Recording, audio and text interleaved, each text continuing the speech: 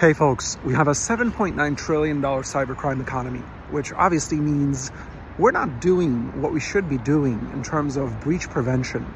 And so it's easy to conclude we as boards and C-suites collectively are getting cybersecurity wrong.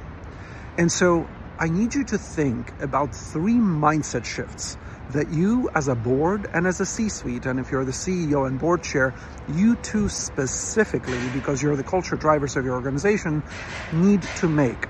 First, cybersecurity is 70+% behavior, strategy, and culture, and only 30% at best technology and your CISO who oversees IT, OT, and information security. So shift number 1 is start thinking about cybersecurity being that behavioral, that cultural, that strategic angle.